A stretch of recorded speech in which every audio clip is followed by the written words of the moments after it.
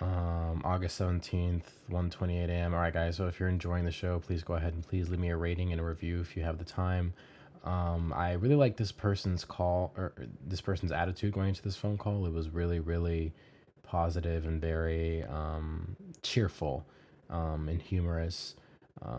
Definitely enjoyed it. I hope you guys do too. And you should guys should definitely let me know your thoughts. Yo, Jack Flex, answer the fucking phone, dude.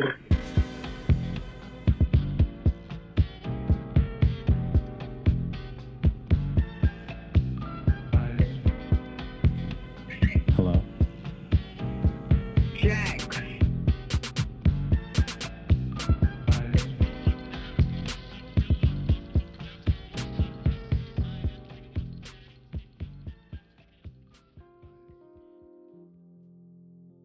I'm a therapist. I'm a children and young people therapist, so I work with families as well.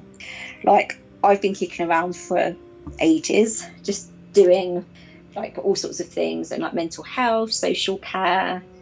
I guess my first job in the field was the one I'd mentioned before about working in advanced dementia, like as an advanced dementia support worker.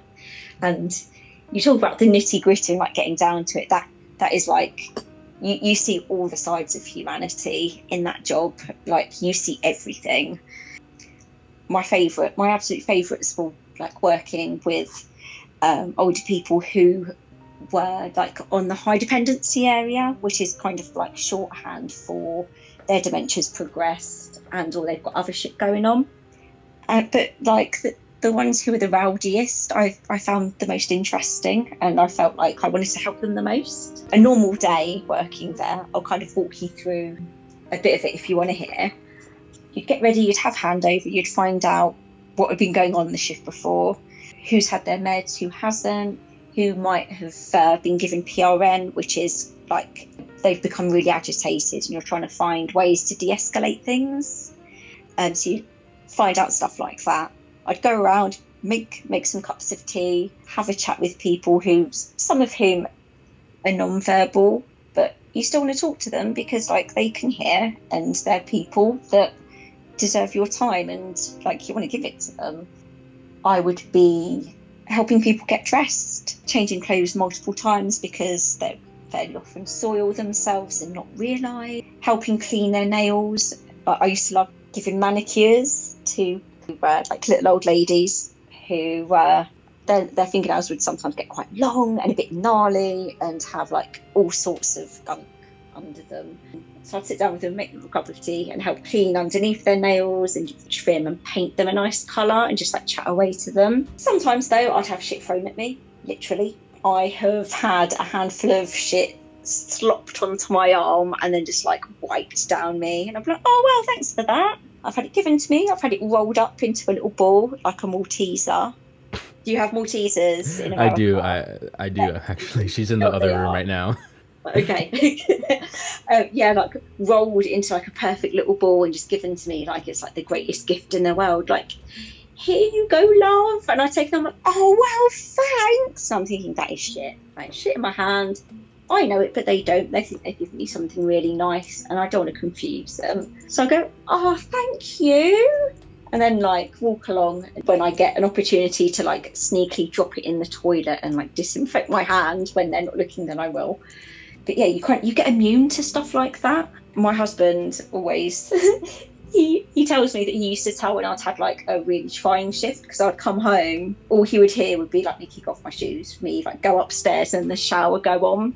I would be like, I need to get right in the shower because there's shit in my eye.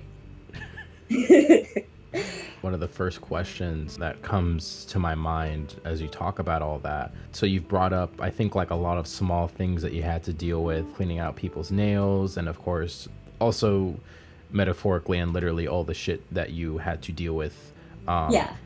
So in witnessing all that, how does that kind of affect your view on mortality? Well, it's that's like a a little question that leads to like a massive sea of answer for me. Like it's kind of dipping the toe into like the ocean of other things, I suppose. Like for me, like seeing people at their most kind of raw and visceral. Like I've been attacked by people because they didn't know who I was. They couldn't understand what I was doing or if I was trying to help them. And literally, they were living on like their primal instincts of like fight or flight. And these were fighters, as I found out. And for me, it taught me something about myself, which was that I wanted to help these people and I wasn't afraid of them. It's like when you hear a siren or something, someone's either coming towards an emergency or going away from it. And I felt like I was someone who was like heading towards the things that people tend to run away from or not want to get involved in.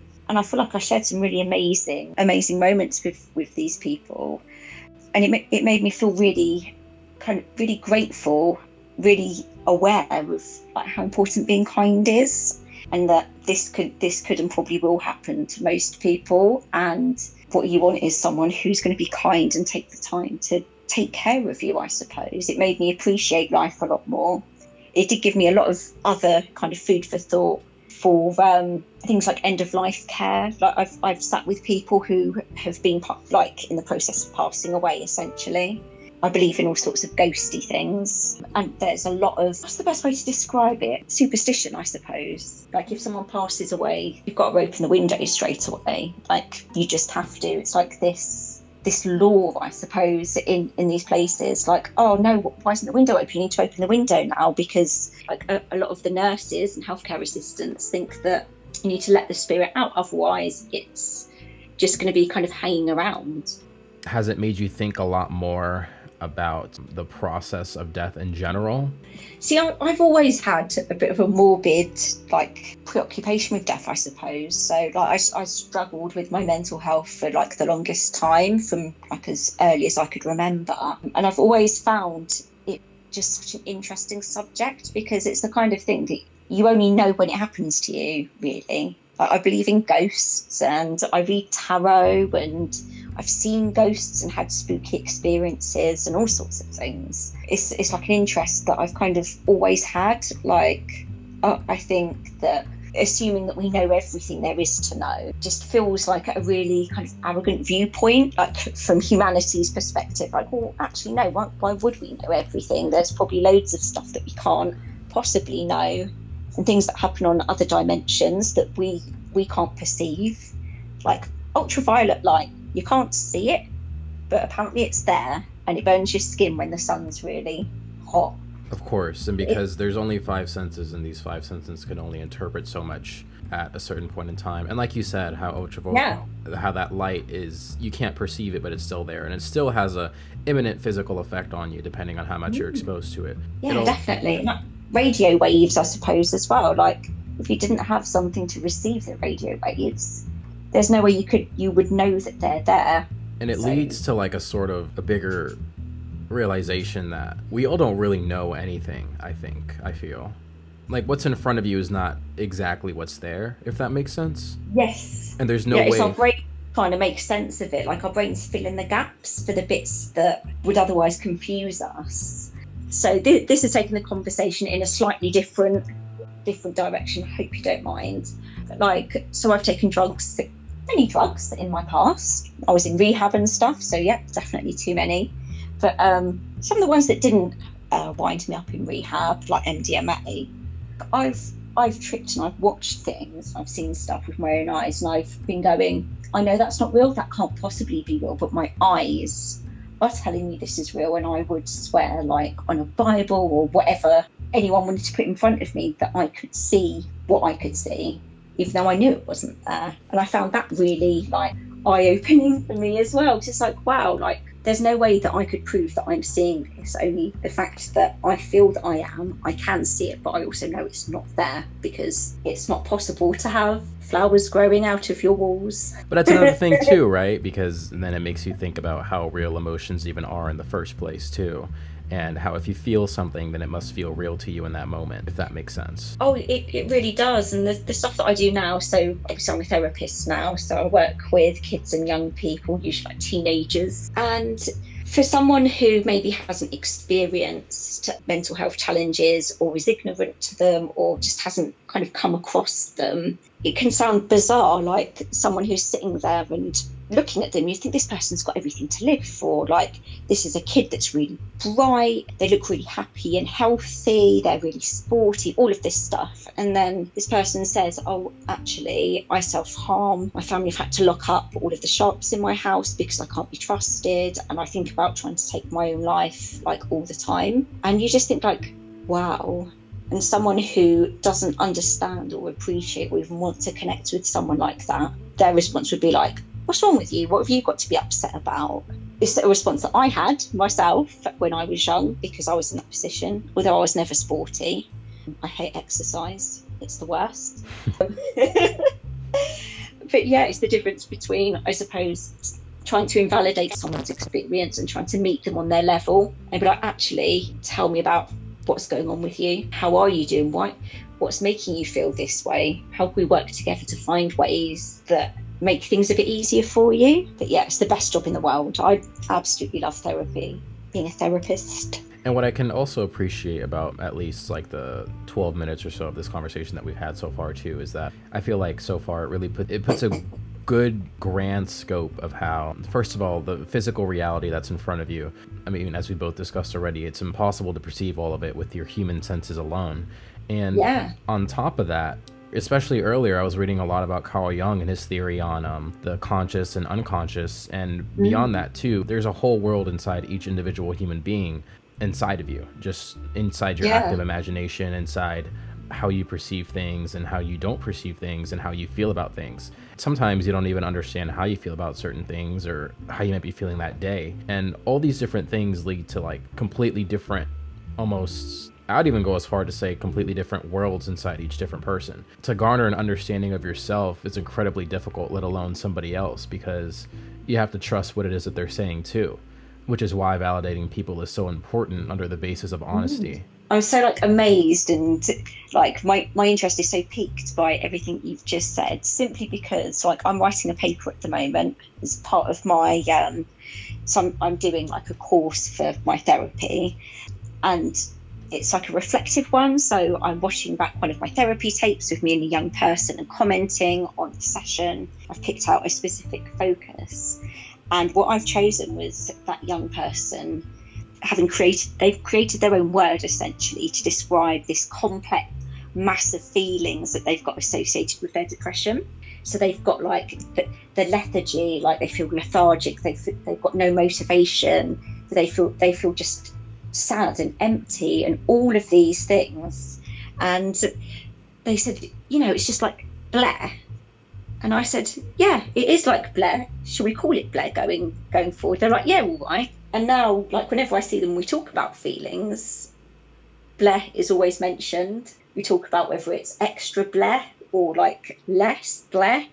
And I've been doing some research about like shared language, creating language, the impact of naming emotions, all of this stuff. So I find it really interesting you saying about people in different worlds and having different experiences inside themselves with feelings, because I think a good way to bridge that is coming up with words that someone can understand. It's like really deeply personal and just conveys meaning better than like how standard words can. Speaking of meaning too, what I was going to ask, I want to also establish too. So at one point you were a nurse.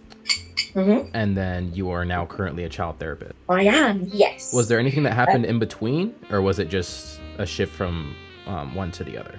Oh, it was very much a journey. So what prompted it? I had this epiphany moment. It was before I started working with dementia. I had been working with my previous employer, which was very like person focused, but it wasn't really what I wanted to be doing. I'd been doing it for over 7 years. And just one day it just struck me, and I just thought, like, I feel like a corporate bore. I take no joy from what I'm doing, and I feel like I'm giving absolutely nothing. And because I'm giving nothing, I'm getting nothing back. Like, I have no job satisfaction. Recently, so it was about a year after she was born, and like it was like an earworm. Like once I had that idea in my head, I was like, I feel like I have to do something. I can't just pretend I haven't had this thought. So I was like, right, I'm just going to do something that I think will be meaningful. So that's when I started working there. Handed my notice, when, right, I'm kind of done doing this. What I said to my manager was that I'm on the wrong path. And he was like, I see what you mean. I said, I've been coasting along. This job's been easy money, but I am on the wrong path and I feel like I'm not doing what I should be doing. So he said, okay. And I left. And then I started dementia work. Then I became like a mentor as well. So like hanging out with people young and old. Like I think the company I worked for, the youngest people they worked with was 4-year-olds, and the oldest was people like who were 100. And it was just they'd assign you to someone based on interests and things you had in common, and you'd agree some goals with them and just basically put your heads together and figure out what you wanted to do. So I worked with loads of like young autistic lads because I like wrestling, I like playing computer games, I love Fortnite. I'd spend so much of my time just like going out into the city, getting some milkshakes with one of these lads, and then playing Fortnite for a few hours in a gaming arena, just to like get them out and about and engaging more socially. I loved it. I've also run like support groups and stuff as well, like in my spare time. I get like this sense of achievement and meaning that I've never had before in a job. Like sometimes, even like with the dementia stuff, which was hard, like sometimes I've come home and cried because I'd have bruises all up my arm where an old lady had given me a dead arm by just punching me really hard and then clawing at me. I'd come home and cry, but I would still feel like I'd made a difference. I had that before in a job, and I'd been started working at 15, so probably about 15 years, because I'm fairly old now. So what was it that attracted you more to this? And I guess we could also label it as a sort of like the world of an individual, because the way I see it is being a nurse is, of course, it's like a physical and mental job in the sense that you're going to be physically aiding this person and also giving them mental support. But I feel as though it leans slightly more to the physical, just ever so slightly. I feel like as a therapist / social worker, that leans a lot more into kind of going into these different, as we discussed before, worlds of each different individual. What gratification do you get from that? I find it really breathtaking that, just say you're walking down the street and you walk past, I don't know, 10 people or 20 people. Like each of those has got all of these experiences and all of these interactions and all these memories and feelings. It's like a spider diagram that starts off at the middle and just branches out and branches out. And it's like, if you speak to that person, you interact with them, and it's just on a really small, basic level, you've kind of become part of their story and they've become part of yours, even if it's in some really minor way, which I just think is like, I can hardly get my head around it, just thinking about it. But then I think when there's people who like really are in need, they feel so isolated and alone and frightened. I want to be the person who like tries to alleviate that a bit, or in some small way makes them feel seen. I think especially older people with things like dementia and Alzheimer's, those are such intimidating health conditions. Like families don't know how to deal with it a lot of the time. Making them feel like they're visible when most of the time they feel like they're not. I got such joy from it, and doing that with young people, like mental health was always my first passion.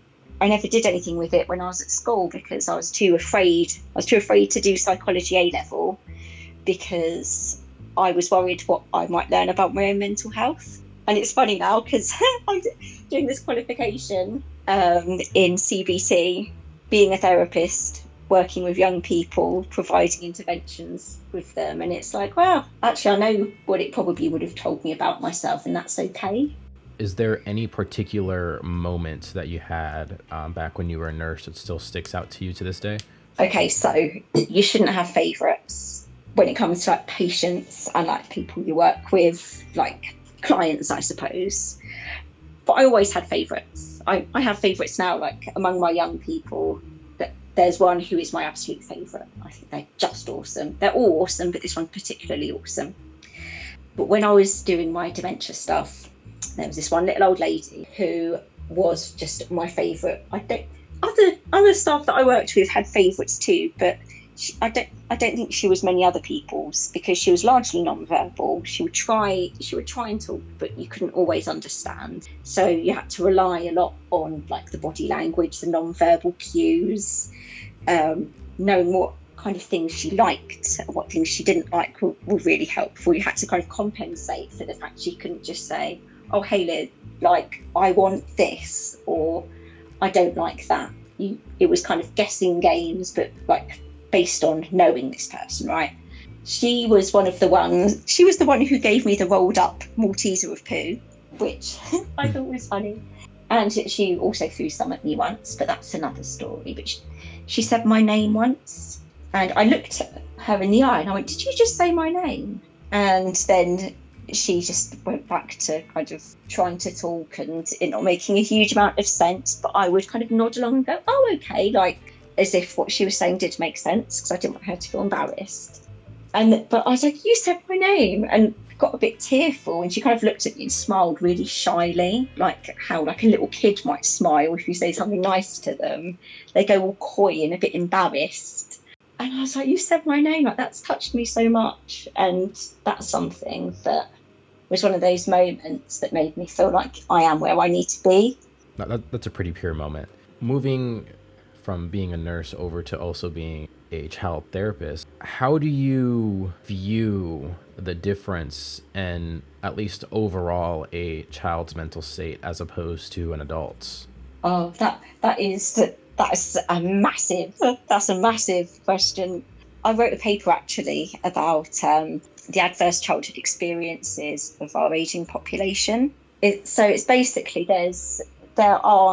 it was 9 when I was learning it. It might be more now, but these are certain experiences that a child or young person might have, which can unfortunately affect their future outcomes. So these can be things like their parents have poor mental health, and they come from a home with separated parents. They've been exposed to violence between parents. They've been abused themselves, so psychologically, emotionally, physically, sexually, financially, all the different types of abuse. Basically a list of all of these experiences that if a child or young person has been exposed to in their formative years, like when they're growing up, then it's likely that their outcomes aren't going to be as great as members of the population who weren't exposed to those. It can affect a child's internal nervous system, their cardiovascular system, their brain development. It all centres around exposure to trauma. Like if I was going to say it in a sentence, I'd be like, right, if there's a kid that is exposed to trauma, their body goes into the fight, flight, freeze or flop state, and that causes a lot of long-term harm. So it's like, if you saw a bear in the woods, I've never seen a bear in the wild. We don't really have them. In fact, we don't have them at all in the UK. But like, I'd imagine if I saw one, I would be like fight, flight, freeze or flop. Probably flop, because I tend to fall over when I get scared. But you'd be terrified, right? And it's your adrenaline response. But then what happens if the bear comes home every day into your house? Because it's not a bear, it's a parent or someone who comes into your home that provokes that response in you. It's this prolonged exposure to stimuli which provokes this response in you, and it means that parts of your development are impacted for most of, if not all of the rest of your life. So it's linked to loads of poor outcomes like addiction, diabetes, heart problems, nervous system, mental health issues. It's like a kid getting PTSD, or complex PTSD, but without getting any support or any kind of diagnosis. They're just left to fend for themselves. So they create all of these, like what we call maladaptive coping mechanisms, which are the things that you do. They worked once, you think they'll work again and make you feel better, but actually they're not great. Like you had a beer because you had a rough day at work and it made you feel better. So next time you feel rubbish, you have a beer and then you have another and another, and then you end up binge drinking. That's an example of one. Yeah, so I wrote this paper because, like, the point that I was trying to make was people who are like really old nowadays, like in their 90s or 100s, or 80s, 90s to 100s, because yes, there are people who are that old. Like the oldest I ever saw was an 100-year-old. My own great aunt lived to be 100, which is just wild. But like these people, if they didn't grow up during World War II, they grew up in a kind of post-war society which was traumatized by the horrors of war. There was rationing, there was absence of family figures, there was death, there was all of these really traumatizing things that they were exposed to, combined with the fact that they grew up in like society back then. Like you weren't allowed to be gay, you could be like thrown into prison until I think it was like 1967 or 1969 just for being gay. You could be trans. There's all of these things, little knowledge and understanding about mental health, no support for it. So what the point I was trying to make was like a load of the old people that are wandering around are traumatized and have been for their whole lives because of what society's been like. And young people, it's like kids now, a lot of them have high ACE scores too, but it's usually for different things. So this all kind of leads me to think in the past, as you've mentioned before, throughout society, it's been a common theme, and I guess we can label it sort of like a denial of the individual world in the sense of the persecution against people who have been gay, people who have been trans, different races, et cetera, et cetera. And as humanity generally, I would hope and I would think overall tends to come to a conclusion of accepting each individual world, do you think that humanity overall would achieve a higher form of consciousness, if that makes sense? I hope so. I've talked with my husband about things like the singularity. Do you know, have you heard about like singularity theory and having your consciousness transferred? And I have. Good. You know what I want about awesome. Yeah, like I hope that by the time we achieve the singularity, if indeed we do, he's adamant that we will at some point. It's like, no, it's not a matter of if, it's a matter of when, and it's a matter of if we're still alive when it is. So I'm like, okay. I would hope when that is achieved, we've reached the stage of acceptance. And if we can't be accepting and understanding of how different other people are and kind of celebrate their little worlds and appreciate them, then I'd at least hope that we can be curious about them and not be kind of judgmental and write people off just because they've got what society tells us is an undesirable characteristic. What do you think? What are your thoughts on it? I had a discussion about this not too long ago with another individual, just in a different sense though. And we were talking about the world more so in a political sense. And his entire argument was that the world, or I think he brought up a quote from Karl Marx, I believe. And Karl Marx had once said, he said something along the lines of the world will only end up in two ways, that of communism or that of barbarism. And I think that's reflective more so in the sense, not in a political sense, but in an individual. If we're going to deem consciousness as awareness, being aware of how intricate the world is around you, not only in the sense of the physical or of nature of trees, plants, animals, but also of the humans around you and how complex your own world can be alongside another person's, I think that over time, I think that we will reach that point. Because if we don't, I think it'd be fair to say that we wouldn't live that long as a species, would we? No. Definitely not. Like, I think it's in that sense that it's like evolve or become extinct, I suppose. Like as weapons get bigger and I don't want to say better, but more dangerous and more lethal, more precise. And it's funny because you can direct your intelligence towards making something so intricate to destroy, but sometimes it's easier to do that than to understand. Yeah. I think Arthur Schopenhauer once said that the fundamental characteristic of genius is to see the intricacies in the particular, meaning that if you see an ant, you can see how that impacts the entire ecosystem around it. And for some reason, I don't know, I think that characteristic is hard to develop amongst large groups of people. Maybe because we're a tribal species and we tend to find groups some way or somehow instead of seeing the gray, you know? Yeah, and actually, there's this specific psychology term called the individuation, which is largely like it's like a pack mentality.